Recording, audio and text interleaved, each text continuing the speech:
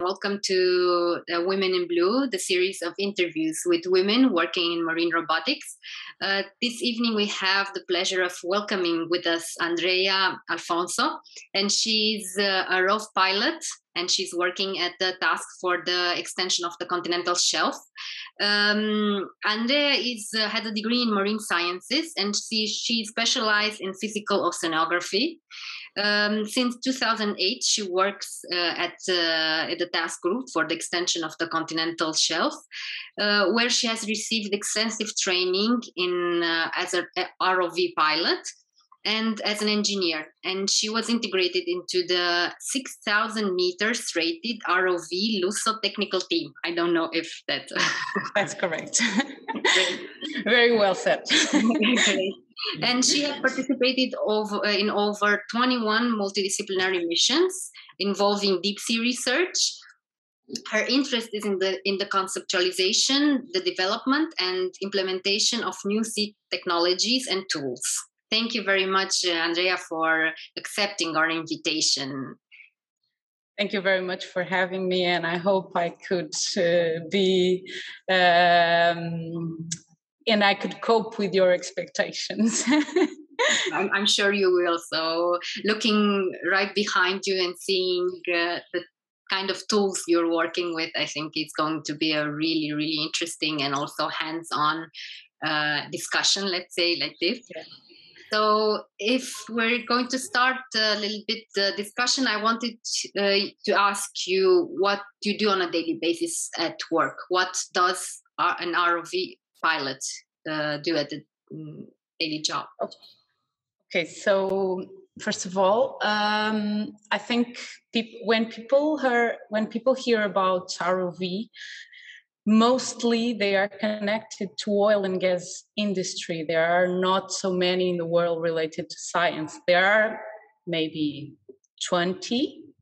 Maybe 15 are work-class ROVs that goes really deep in the ocean to explore the bottom of the ocean, and they have been changed to work with science. They have been added tools. They have instruments. They have really good cameras to see what's happening and to collect samples from the bottom of the ocean. So in a daily basis, in our work, we do the maintenance of the ROV. As you can see behind me, this is the ROV. It begins on the yellow part. The yellow part, it's the flotation part. So it's kind of a buoy. It compensates the weight of the ROV. The ROV weighs 2 tons. Approximately.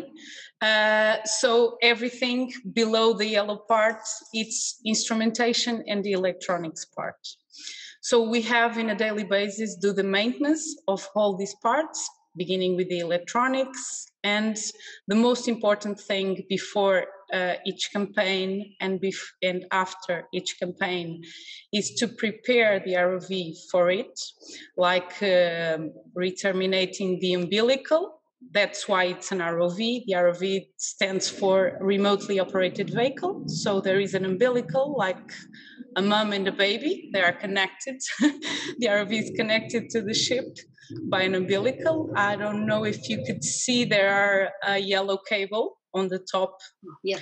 Maybe we can give some photographs to see in a little more detail. Where passes the energy and the data in real time to the surface. So re-terminating the umbilical, it's one of the tasks because in rough seas or when we dive too much, it's the critical part that gets more sensitive after each campaign. So we have to do the maintenance of all the electronics. We have to check if everything is working all right. If we integrate a new sensor, we have to do the to integrate it in our softwares, to integrate it in the ROV, to see if it doesn't weigh too much, if we have to compensate in other ways. We have to check the propellers. There are 4 propellers horizontal, so we can move, and 3 vertical, so we can descend and ascend the ROV. There are, I don't know if you could see, there are arms on the front. There is a big one here, and there are another one there. It's like having your own arms on the bottom of the ocean. It's with the arms that we can manage all the tools that we have on the ROV to collect the samples. And on the bottom of the ROV, we have the sampling part that we have to make sure that they are working well before each campaign. Like this big black box is where we put the big samples, like rocks or big animals. Here, it's not very, I don't think you can see it very well too, but it's like a small aquariums, like 5 chambers, where we do suctions. We vacuum some sediment or small organisms from the bottom, and we can do it by rotating each chamber, and they are 5 individual samples from each place we want to collect.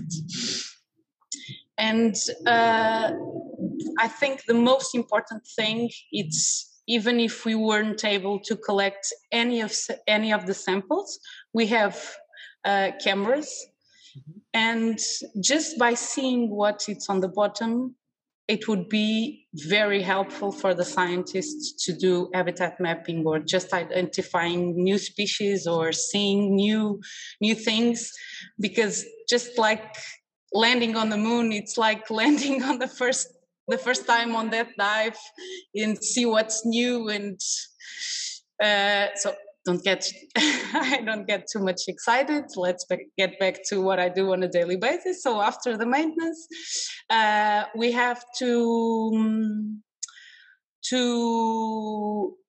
prepare the logistics. So we have to bring spare parts for the campaign, because we are in the middle of the Atlantic. So it's we cannot manage to have a day off unless it's about the weather. If we have a thruster or something that is not good, or we have to replace it, we have to prepare these logistics before we go to campaign, and that's one of the things I do too. And we do some tests we have a test tank here in our headquarters too, and we do some tests here also before we go to the sea.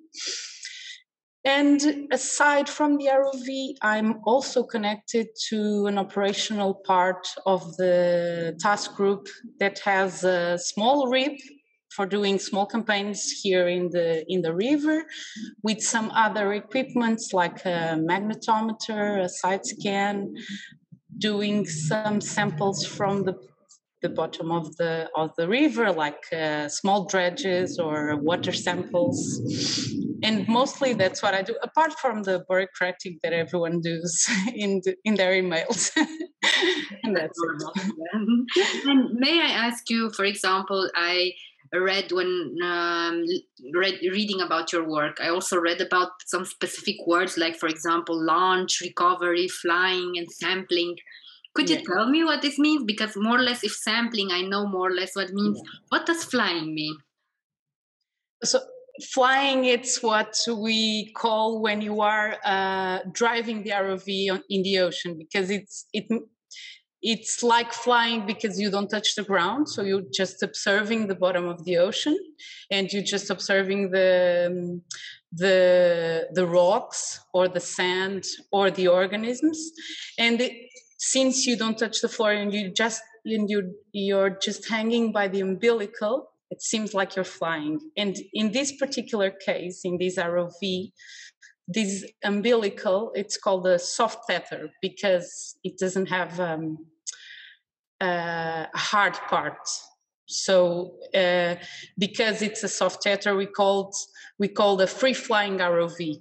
So it's easier to fly. It has some constraints also, but it's easier to fly. That's why we call it fly the ROV. Okay. And then launching, it's the procedure of launching the ROV in the ship. So you have this gray part here. It's like see? Yeah. So this is the launch and recovery system.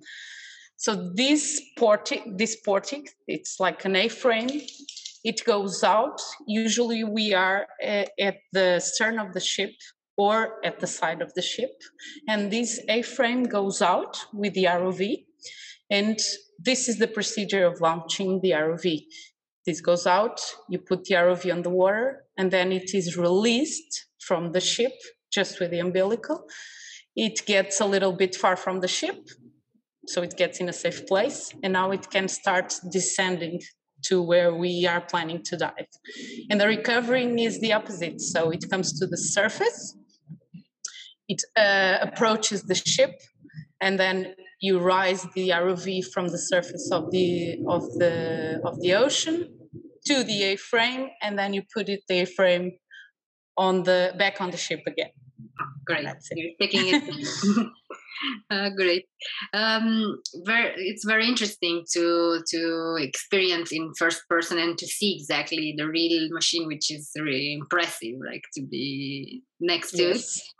And I believe that your work is also connected to what you studied, physical oceanography. So I wanted to ask you more about what kind of studies, what kind of research area the physical oceanography really deals with.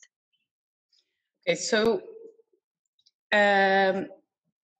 what I do now, I think what I've studied, it helped me here to understand better the sensors and what we are collecting and what kind of data can be released to the scientists. But the part of the physical oceanography, it's more disconnected now from what I do, because I think physical oceanography, it has a very high percentage of modeling and how do I explain? Modeling, doing programming for weather forecasts, other for ocean forecasts. And that is what mostly I've seen my colleagues from college doing. And I usually say that when I was doing my degree, I didn't saw me behind a desk doing this. I also like more of an operational thing. We had one discipline that was about operational oceanography, and that's where I've seen, oh, this is what I want to do. It is connected with instrumentation and a more hands-on job, where I can put the instruments on the water, where I can be a part of the acquisition. That's what usually I was more excited about. But of course, doing this degree helped me to understand what we do here, because it's very related to the science part, and it helps to have a critical view about the new sensors that we can install, the challenges that we face when we are collecting new data from the ocean. And I think it gives me a good background besides just being an engineer by itself. So I think I wouldn't change my path for just being an engineer. And I usually say I was on the right place at the right time, because I didn't know what an ROV was. And I don't know if I'm extending too much on this answer, but when I integrated the team, I finished my degree and I didn't know what an ROV was. And they said, do you want to become an ROV pilot? Do you think that would be interesting for you? And I said, of course, going to the sea and get in touch with the part of technology that can explore the ocean, that's what I was excited about, and not just being on my desk. That's one of the things I never wanted, to just be that one part. So, and then when I start being part of the team, I started seeing that the ROV could lead me to fulfillment as how do you say, I could be fulfilled just by meeting new people, diving at new places.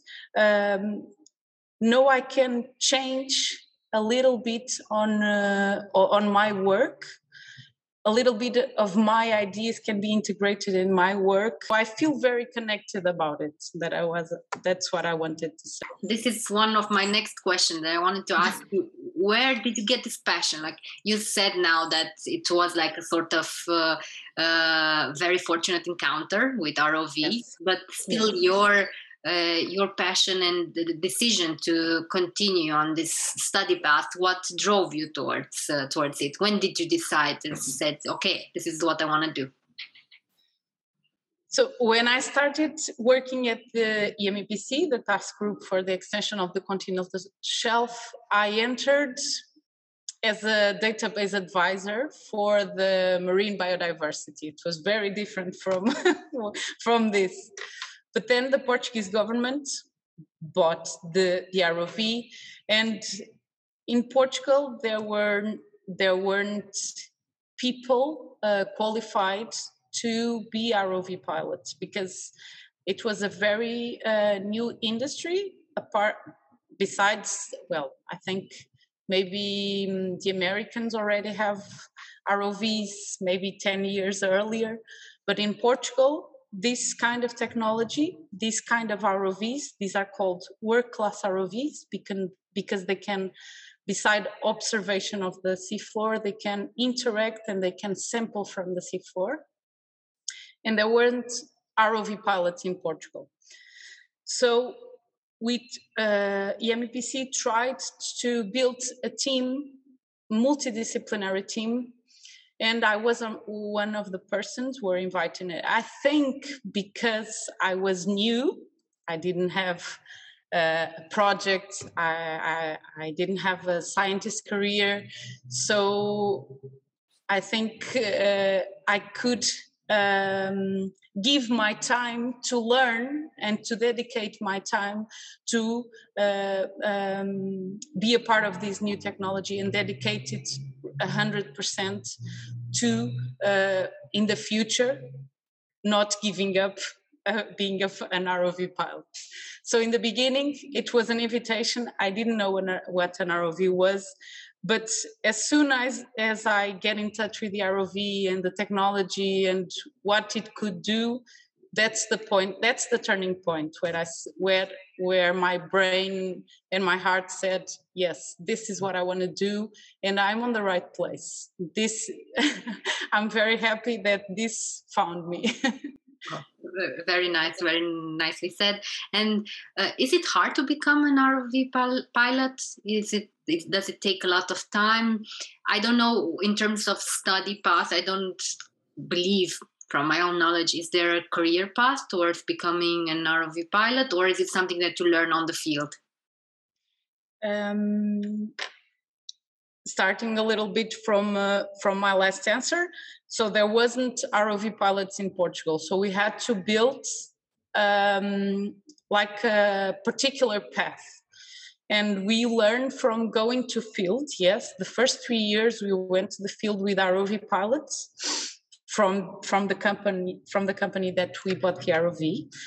And in those 3 years, we were like sponges. So we absorbed everything we could about the ROV, how we could fix the problems, how we have to think, because when we have a problem at the sea, usually they say you have to start by the simple thing and try to fix it, and just going up on the pyramid to the hard things, so you don't waste 1 day or 2 days fixing something on the ROV. So you have to learn your brain to think as an ROV pilot too. So in this particular path, we went to the field for 3 years. We had formations. That's how you say it. Yeah. About the arms, about the electronics, about flying, about the procedures, about the security parts, because there are high voltage involved here. So you have to be very aware what you can do and what you cannot do, what are the dangers, and going to the sea and having a lot of people involved in the operations, you have to be very aware to what's the security parts of everyone involved. So I think it's not hard, but it's not finished. You are in a constant learning. Even when I go to the sea, the last campaign in November, we learned some things because we were on a new ship. And just by being in a new ship, you are always learning, because there is coping between the ship and the ROV. So it's not just launching, it's not just recovering, it's in the understanding how the ship moves, how the ship deals with the weather. So it's a constant learning, and I think I'm not finished yet. But when we started the team, we were maybe 10 people, like I said, multidisciplinary, geologists, biologists, but some of them had careers already, so they didn't have time to dedicate this much, because it takes time. It's consuming at the beginning, it's everything new, every little detail about the schematics, the electronics, the hydraulics, the mechanics. So it has a lot of fields and a lot of discipline in just one equipment. So it's time consuming, but that's why some of them, they didn't have the time to dedicate, so they gave up, and now there are only 5 that are the nuclear team of this ROV Luso, and I'm proud to be one of it. Wow. My path here started in 2008, and the first 3 years we were learning. Just go, you are with the senior pilot and he says, so grab me a screwdriver, and you go and you grab a screwdriver. You do all of that, but you are just trying to learn everything, every screw, every board, every wire. And after these 3 years, it was the first time that we went to the sea without any supervision. It was a very good accomplishment. So you could see that we were, that everything was worth it, because we were independent. We grew up to have this system running with these 5 people, and we could solve the problems. And it was very, very rewarding, yes. Congratulations. And what do you think would be like the sort of ideal degree that could prepare you best for this type of job? If you look just for education, there are some courses outside Portugal. There are very directioned to ROV pilot, and you can have these courses, of course, but they are also very direction to oil and gas, because it's mostly what ROVs are used for. I think if you like mechanics, if you like hydraulics, if you like electronics, you don't have to be an engineer. Of course, it's good if if you like the engineering part, but you can also be a more professional or more technical part of these areas. If you like to build things, if you like soldering things, if you are connected somehow with hydraulics, and you like and you have some degrees on it, I think if you have these areas in your background, you can go to ROV pilot, yes. Also, I don't, from my background, I don't have this engineering. I have some highlights from my course, from electronics, and I have some from physical oceanography that helps me to see and evaluate the ocean in another way. But if you have the background, the science background, I would say you are very capable of being an ROV pilot too, because you can always learn these fields from scratch. And if you are interested in the ROV courses, give you a very good background about it. Yes. Perfect. That's very good to know.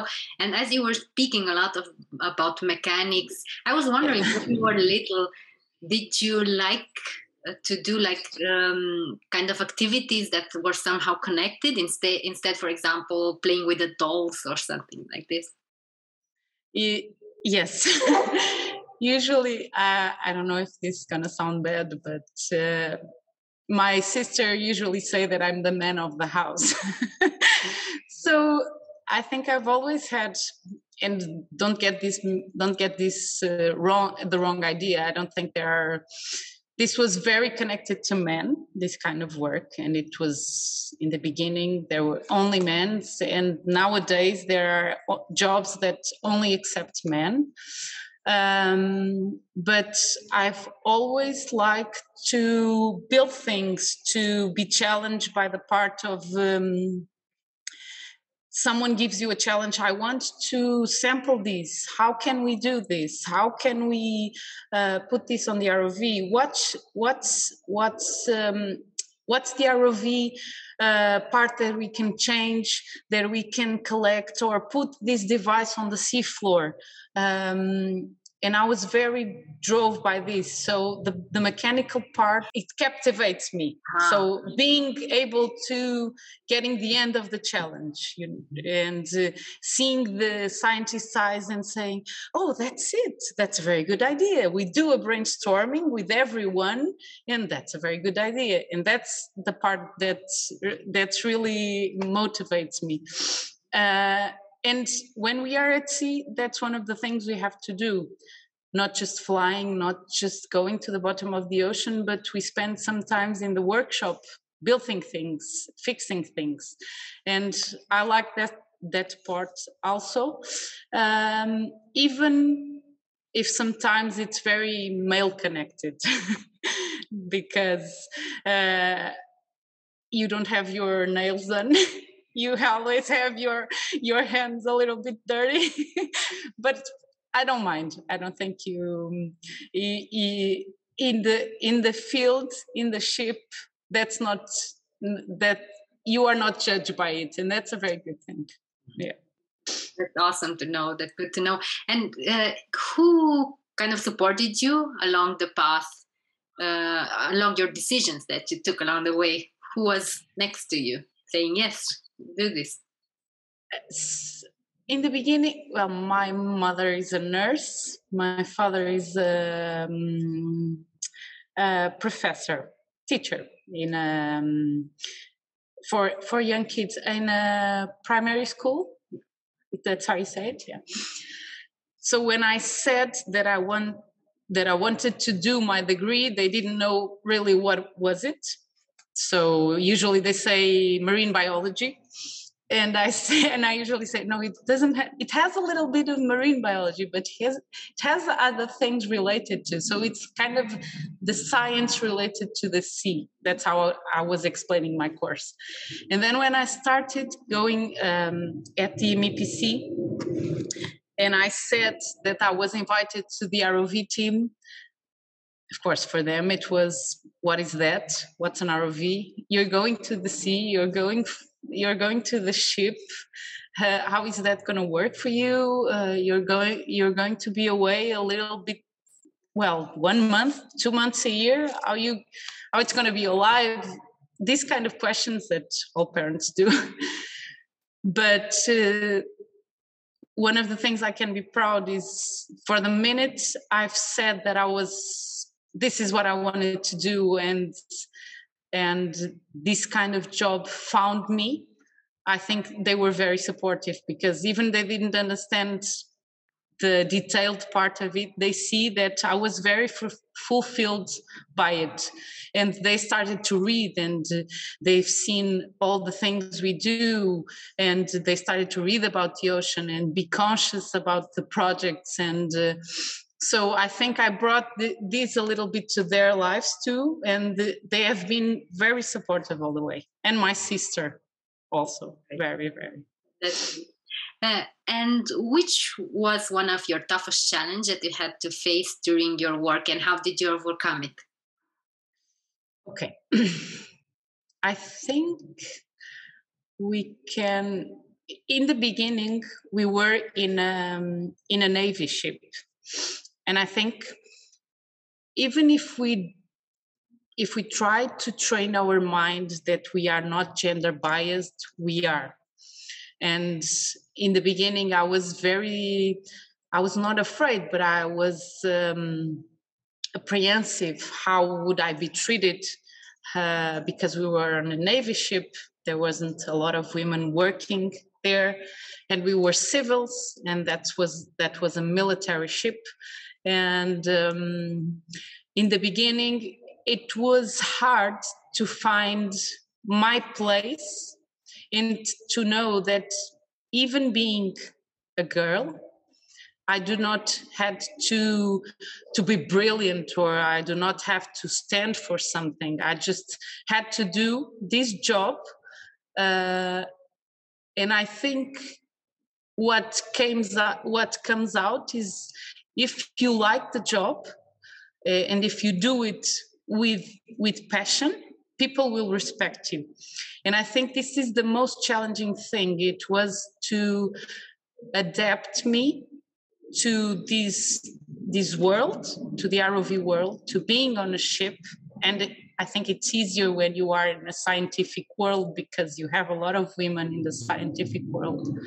But it's listening, people hearing you and respecting what you say, because you have some expertise on the field, and gaining your space and your place in this world. I think it was the most challenging and most personal thing I have overcome it.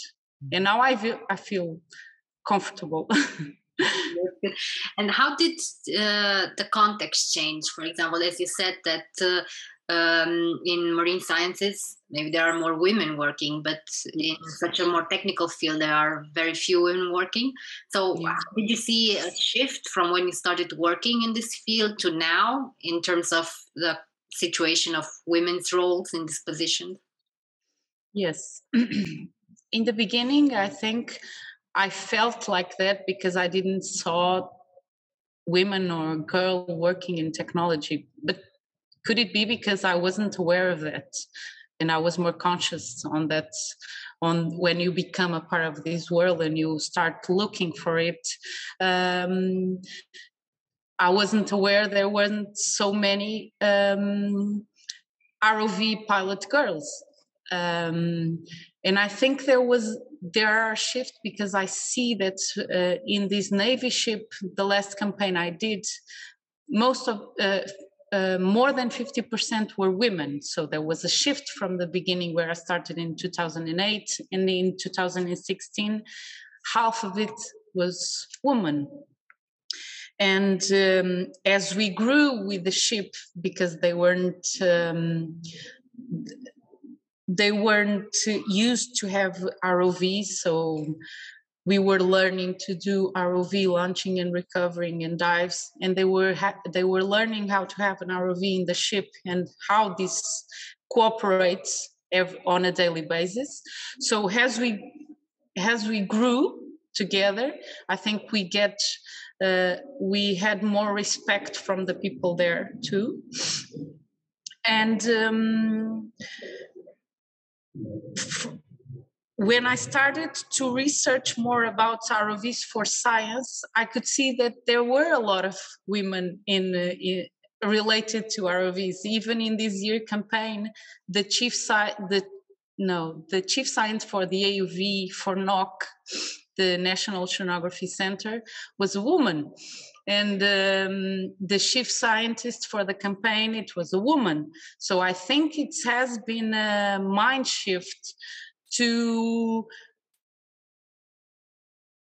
give roles to women, because I don't know if it is because it's a more discussable theme nowadays, or it's because people understand that even if it's engineering, science, women have a place on it, and women can do just as a good job as a man. So we have to do a kind of a mind change.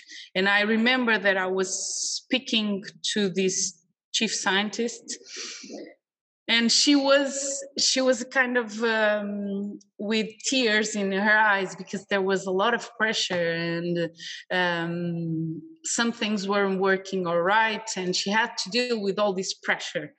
And she was saying, I think that's because I'm a woman. And she said to me this, and I say, yes, because you feel ashamed that if you cry, you would feel weak. And she said, yes, but I think it's mostly in our head. If we show tears, or if we show, because if we are more sober-baited, or if we feel a little bit more pressure, and if we show it, in our minds, we are already judging what they will say about me as a woman. And I think it was a very interesting episode, because she was fantastic as a team leader. She motivates everyone. It was very different from having a man, because she could involve everyone, and she brought some emotion to it. And it was a nice part. Everyone felt like a family. So I think having women on teams, it completes both sides of the brain. Men are really good professional, but I think we can cope with the other parts. We don't have to be afraid to show a little bit emotion, because it's very good too, and it had bring lot of interesting discussions aboard the ship about that. So I think that's a very good thing to see, that people start to do a mind shift about it, about having women on leaderships, about having women in science, about having women in technology. Yeah. Yeah, that's very important. As women prove themselves, as you did, I think it becomes even stronger. I was also wondering, on your team, as you said, you started off like 10 and now you're only 5. What's the situation of women? How many women are you on your team? So in the ROV team, I am the only one. So I work with 4 men. But in the task group, we are maybe 50%. So it's equal. No, but in the ROV team, yeah, like I said, I am the only one. Yeah. So you have to face 4 men to stay on your job. That's a bit of. But I have to take the hat, because it's really nice to achieve a stage of your life where you can say, I can go to sea with this team, and I don't have to mind if I am a woman, and they don't have to worry if I am a woman. And that's a very good thing. So you feel like it's your second family at sea. And if you are a little bit emotional, it's okay. You don't have to hide it. If they are, if I need to discuss something because I was insecure, that's okay. So what I wanted to say is that being a part of this team now in this stage of my life, I can only appreciate it because they are like a second family, and I feel really a part of a team. I don't feel nothing less because being a woman. That's very, very good to hear and very encouraging to hear. Yeah. And during your studies and your study path, maybe, did you ever had these kind of ideas or doubts of, okay, if I go into this very technical field, maybe I will encounter this kind of problems? Did you ever sort of doubt before, like, taking this job, that maybe it's a very difficult kind of environment to be in, or not? No, I had these doubts because if you are surrounded with men, I think you always have these doubts. You always have afraid to say something. You are always afraid that your words are not the appropriate ones, or if they judge you because you are very picky, or because you are very meticulous, wherever are the adjectives that that can somehow how do you say, I don't know the word, that somehow can show that you are a woman. I had these doubts when I went to the bridge of the ship. So the captain is a man. The environment is very manly. So sometimes you have these days when you go to bed and you think, should I said this? Should I have said my insecurities? Should I have told what I was worried about, or should I didn't said nothing because I was afraid, because I was going to be judged? And before that, I think my primary insecurity was, yes, I'm going to this very mechanical fields, very technical fields, and how will I be able to be like a man? Will I be able to achieve everything, to be strong as a man, to I think sometimes you think, can I think like a man? So you cannot be judged somehow. But when you surround yourself with people that are also aware that it's not the gender that defines the professional thing that you do, and if you do it well, you can dissolve these doubts and you can do your path one step at a time.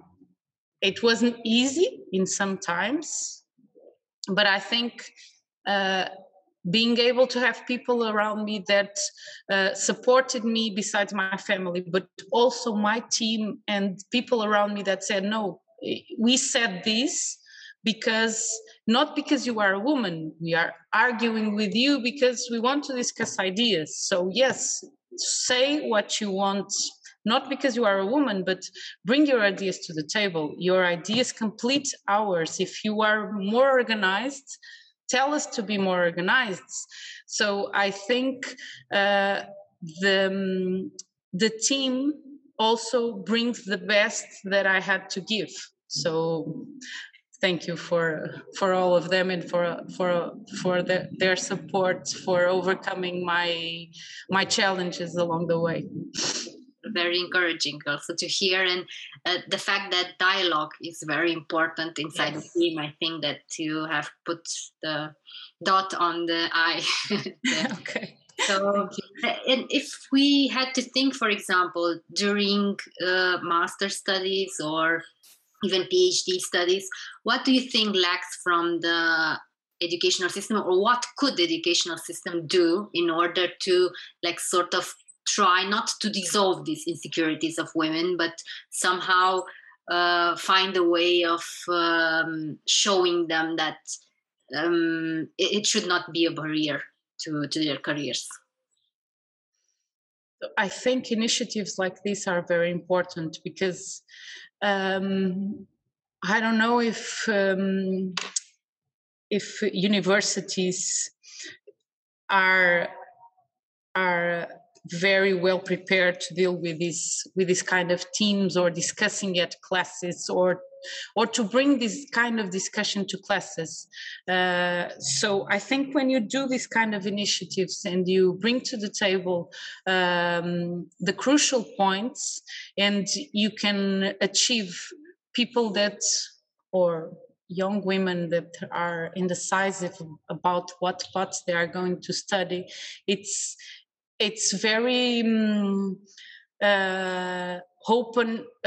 eye-opening, because they can see that there are real people doing real jobs in a real world, and it's not just talking theoretically in a class. It's a very practical thing, and as I'm here, I don't speak a very perfect English, so I had to overcome my insecurity about it. So I'm sorry for some things that didn't went well in this interview, but talking about my experience and opening my heart to it, I think they would feel more connected, and they would say, yes, what can be the problem, or why not go for it? And I think these kind of initiatives, apart from technology, the sea, the blue economy, or women in leaderships, doing interviews and bringing to the table people from different worlds, I think that would be very wide opening for the new generations. Going back a little bit to your education, I was wondering which were your favorite informal kind of activities during your studies, or maybe even earlier, and do you think they somehow helped you or guided you towards your new job? Or yeah, I think it's very cliche to say that I love to be on the beach, observing the rocks, and I didn't like to just be sitting on my towel, because probably it was boring. Well, if I had nothing to do, so I would be on the rocks observing the little organisms, and I think sometimes I look back and I say, I was a little bit weird, but that's okay. Just observing the small creatures, or another cliche thing. It's about the first time I saw an ROV, it was seeing the Titanic with James Cameron. So seeing the ROV going inside the Titanic, being interested in things related to the ocean and their exploration, doing long walks around the sea, being worried about the more conservation parts. I've always been very interested in reading about it, because I think if you don't look for it, it won't appear in front of you. There are now more, because that's been a very crucial subject nowadays. But in my generation, the conservation, or seeing the documentaries, or be interested in the exploration, and what do we do to conserve the ocean, it wasn't very common. So I was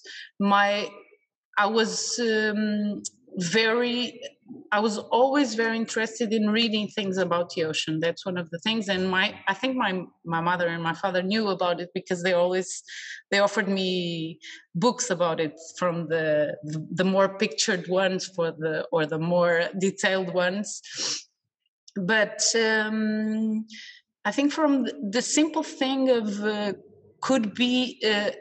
being able to go to the beach and see the ocean and feel connected to it, from a more technical part where I go and see the ROV in action, or I do workshops for kids where I explain the ROV. That's, I think, all of these brought together have done a little bit of my path and where I arrived today. Yes. Apart from that, I like yoga. I like dogs. I like doing long walks. I like nature, and I think that's a little bit defining. Yes, because I love nature. Yes, and I always, my friends call me the Greenpeace. I don't know if that's bad or good. No, because when some of them smoke, and I was really angry when they throw the cigarette butt on the floor. Come on, there is a litter there. So I was always very conscious about it, and I am the Greenpeace among them about that. Yes. Now that you mentioned about children and the fact that you explain to children ROVs, I got very, very curious about what children's reaction is about ROVs. How did you experience this side of your work? In the beginning, I was not very comfortable because I don't like speaking in public. I think like everyone. But when you speak about your job, and if you like it, it comes naturally. And for children, you don't are so afraid to be judged, I think. So in the beginning, it was very interesting because when you start with small, maybe around 5, they are really curious, and they make the most weird questions, like, can you catch sharks with the ROV? What do you see on the sea? So they don't have a filter, and that's very nice because you see their enthusiasm, and and sometimes they are not hearing what you said. They are just worried about the question they are going to do about this, or how long do you sleep in the ship? Things like your daily to day basis, or your daily life in a ship. What do you eat? And things that doesn't have nothing to do with the ROV. But that's a very funny part and interesting because their minds don't have a filter, so they just ask you what they wanted to know. They are very curious. And then when you start going up on the ages, you see that adolescents, they have more afraid to ask. They are more afraid to have the wrong question or a stupid question. So and sometimes I think they are 1 or 2 are really interested, but the rest not so much, and they lose interests rapidly. What are you doing? Why do we have to do this? And sometimes you have to cut their attention. So what do you think we need to go to 6,000 meters? And you just have to bring them to the discussion again, and they can feel that they are a part of the presentation, not just do a theoretical presentation. Even when we do it in here, that is very real. They are in front of the ROV. They don't have so many opportunities to see an ROV in real life. And I usually say, did you imagine that it was this big, like a smart car? Usually they say, no, it's really, really big. And they are very impacted by the size of the ROV. And when you have people from university, students from university, it's a little bit different because I think they are more in a stage of their lives where they choose what they want. So they are interested. They have specific questions. They're interested in a certain part. How you do the navigation? What do you have? Why do you have to look for these? Why do you have these instruments? What? How do you fix this? Or they don't have they don't have these they don't have so many questions, but they have specific questions. So it's really nice to have this contrast between ages. But it's nice to see that there are more and more students interested in learning about ROVs, because I think it's more a reality, or it's more in their textbooks about technologies, ways to explore the ocean. So they want to see it, they want to learn it.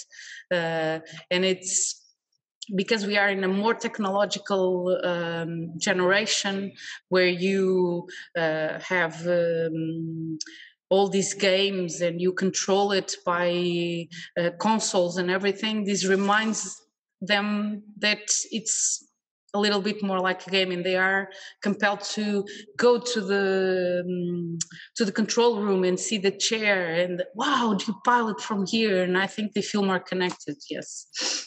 And I wanted to close maybe the interview asking you if you had maybe a sort of advice for women or who feel drawn towards a more technical degree, but they're not pretty sure if they should approach it, if it's too hard or not. I don't know if I'm the right person to give to give advices, but for my personal experience, if you feel like you are a little bit different because you are more drawn to a technical field, or because you like things that are different from what the the social hierarchy tells you that you should like, don't feel that you are different. I think you should feel that you are just a piece of the puzzle that is just as important as another girl that likes fashion. And I don't want to minimize who likes fashion, but it's more well accepted, I think. So don't feel different. I know it's hard, and it's very easy for me to say it because I'm a grown up, and I've passed my adolescence, and it's not an easy stage of life, because everything it's very overwhelming. But do not give up. Try to learn. Try to go after these kind of initiatives. Try to see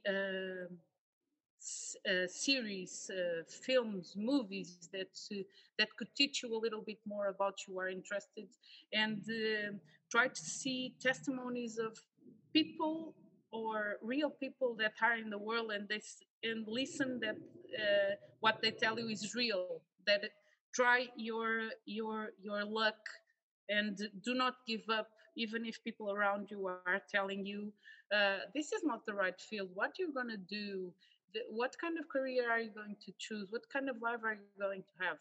You will figure that out. It's easy.